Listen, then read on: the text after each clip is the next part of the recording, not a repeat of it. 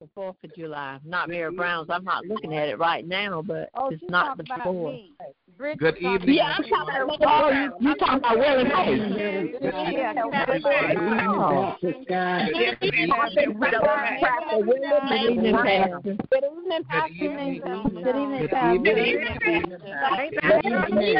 evening, Happy 4th of July, Pastor. Blessings to you all, and it is wonderful trying to figure out who's celebrating whose birthday. Bless you all. I pray that you all had a wonderful time if you were able to gather with your family and friends during the holiday. And I'm so glad to see many of you all on this call. I want to thank you all again for your faithfulness. And I want to thank Minister Jeffrey Stevenson for standing in my stead last week. Cherish, good. Cherish wore me out last week in Orlando, and I'm still trying to recover from it. So that's why I wasn't able to be on the call. You had a lot of fun. Yeah. I know y'all got a lot of pictures. Yes, we did. That's great. You deserve. Glad y'all made it back home safe and out of harm's way. Thank you. Amen. Me too. You're welcome. And I can't wait to see you all, those that will feel like coming on the first Sunday in August. So we're looking forward to that. Yay. Yes. Let me share some scriptures with you all tonight. I'm going to put Zechariah 4:6 says, "This is the word of the Lord to Zerubbabel, not by might nor by power, but by my spirit, says the Lord of hosts." John 14:26, "But the Helper, the Holy Spirit, whom the Father will send in my name, he will teach you all things and bring to your remembrance all things I said to you." Acts 1:8, "But you shall receive power when the Holy Spirit has come upon you, and you shall be witnesses to me in Jerusalem and in all Judea and Samaria and to the end of the earth." Acts 2, "When the day of Pentecost had fully come, they were all in one accord in one place. And suddenly there came a sound from heaven as a rushing mighty wind, and it filled the whole house where they were sitting. And there appeared to them divided tongues as of fire, and one sat upon each of them. And they were all filled with the Holy Spirit, and began to speak in other tongues as the Spirit gave them utterance." Hebrews 13:5, "Let your conduct be without covetousness. Be content with such things as you have. For he himself has said, I will never leave you nor forsake you." And then 1 John 4:18, "There is no fear in love, but perfect love casts out fear, because fear involves torment. But he who fears has not been made perfect in love." Tonight, I want to just talk about how the Holy Spirit is able to give you the confidence that you need to make it through this world. Last Sunday, I preached from 1 Corinthians chapter 4, verse 20, and I entitled it, "It Takes More Than Words."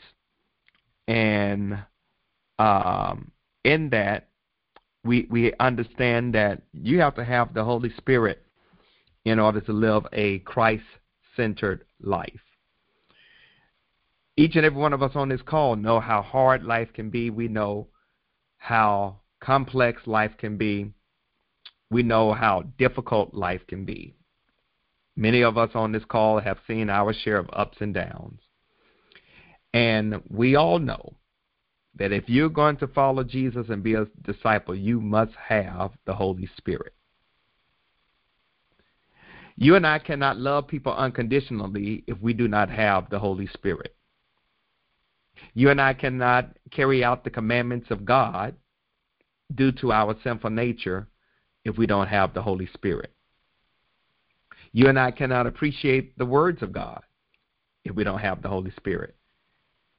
The Word of God, in fact, tells us that the flesh is weak, even though the Spirit is willing. And our flesh is unable to please God. That's why Jesus gives us the Holy Spirit to be our helper, our comforter, and our guide. See, when Jesus died on the cross, he sent the Spirit to live in us. And here's what I want you to understand. That the moment you and I accept Jesus Christ as our Lord and Savior for real, sincerely, authentically, we have the Holy Spirit. Since the Spirit who raised Jesus from the dead lives in our heart, he gives us life. He gives us power to live according to God's will and word. The power of the Holy Spirit is greater and stronger than anything we can produce in and of our flesh.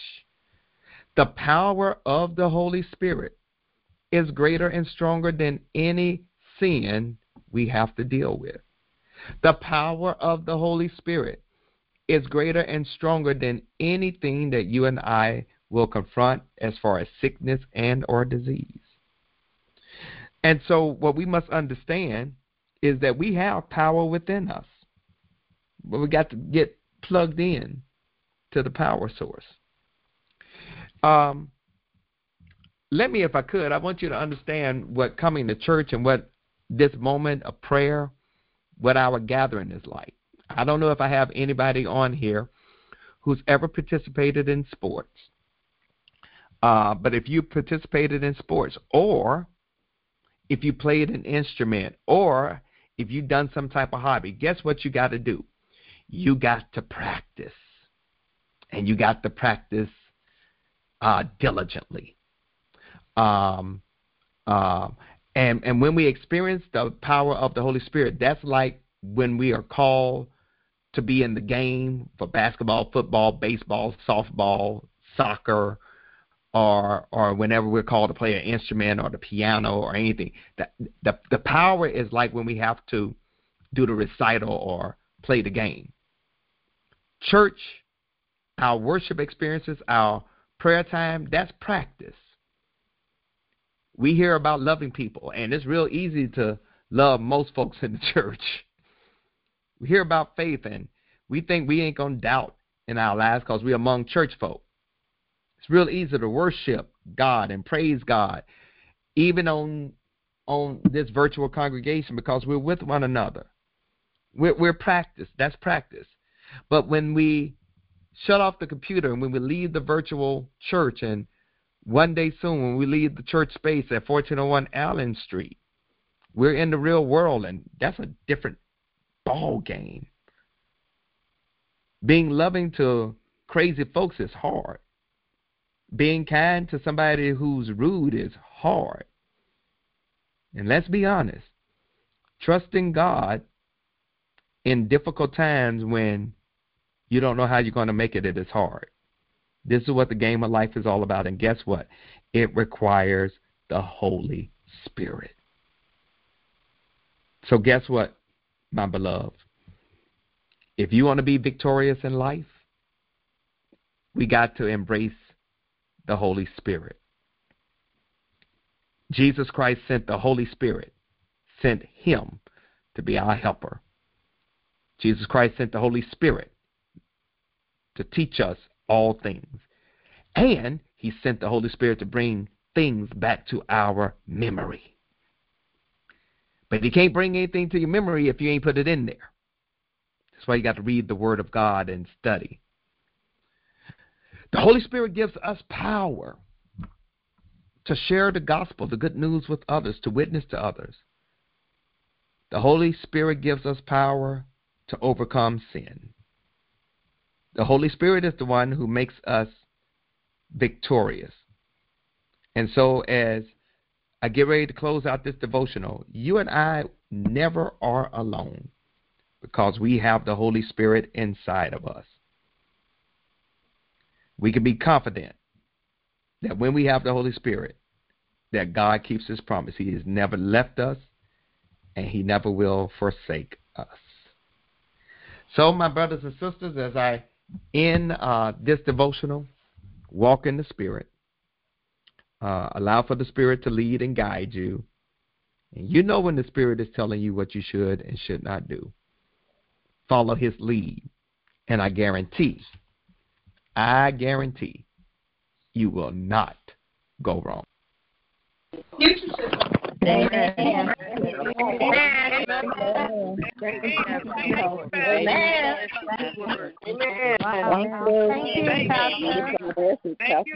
Thank you so much for that word. We received that. We received that good word, Pastor Scott. Bless you. Well, as we prepare for prayer, we want to lift up the family of Sister Sadie Sturdivant. We want to continue to lift up the family of Anthony Farr and, of course, Sister Deacon Jacqueline Brown. We want to lift up our Pastor Emeritus, Dr. Paul Drummond, and his wife, Sister Thomasina Drummond. We want to continue to lift them up in prayer. And then I'm going to ask that if any of you all have prayer concerns at this time, would you go ahead and share?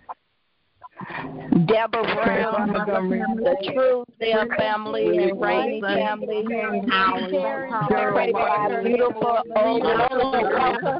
Deborah Brown,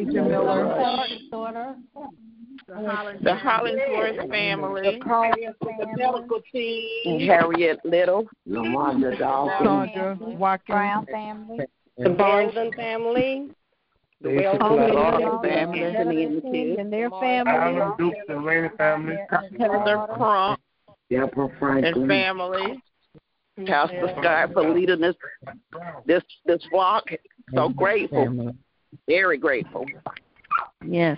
Verdi and Eddie Owen, Teddy's family, Lane family. Yes. The homeless people. Yes. And we want to lift up the families in Surfside, Florida, who lost someone in that horrific collapse of those apartments.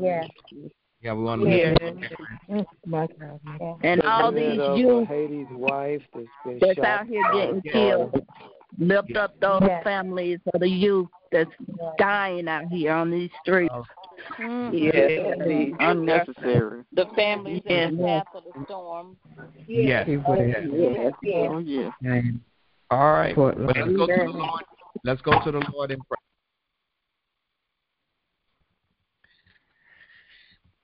God, the wonderful, sovereign, omnipotent, omnipresent one, the one who deserves our praise, the sovereign God of the universe, the uncaused causer, the unmoved mover, the uncreated being, you, God. We come to you with praise on our lips and adoration in our spirits. We realize, God, we haven't done everything you've told us to do, and we ask for your forgiveness. Help us, oh God, to become the people that you have called, commissioned, and created us to be, your daughters and sons who have been redeemed by the blood of the Lamb. Help us to be better tomorrow than we were today. Help us, oh God, to become more like Christ. God, we come to you, we just want to say thank you, how you have blessed us over and over and over and over and over again. If we had 10,000 tongues, we couldn't thank you enough. So, Lord, we pray that you will take our sincerest thanks for food and shelter and a reasonable portion of health and strength, just for life, for family and friends. We thank you, oh God. And now, God, you have heard the various names, and you know the situations that are attached to those names. People need help with grief and need relief, need shelter and need food, need comfort. They need your presence. God, we pray right now that the various names and those situations that are attached to those names, that you will touch right now in the name of your Son Jesus, that someone at 8:30 tonight will experience that touch, and they know that there is a band of people that are praying for them at the St. Paul Baptist Church in Charlotte, North Carolina. God, bless each and every person that is on this call and bless their households in a tremendous way. Thank you, oh God, for them taking time out from their schedule to be a part of this fellowship moment and this call. God, I love them. I know you love them more. And I am so appreciative to be doing life with them. Now, God, as we prepare to leave from this call, watch over each and every one of us. Keep us from hurt, harm, and danger, particularly as this storm comes through and we get the remnants of Hurricane Elsa. And then, God, allow for us to be examples of your grace and mercy and love. Dismiss us from this call, but never from your presence. And help us, oh God, to make preparation where we can worship you in person on August the 1st in spirit and in truth. It is in Jesus' name we pray, and in his name we claim it done. Amen. Amen. Everyone have a blessed week.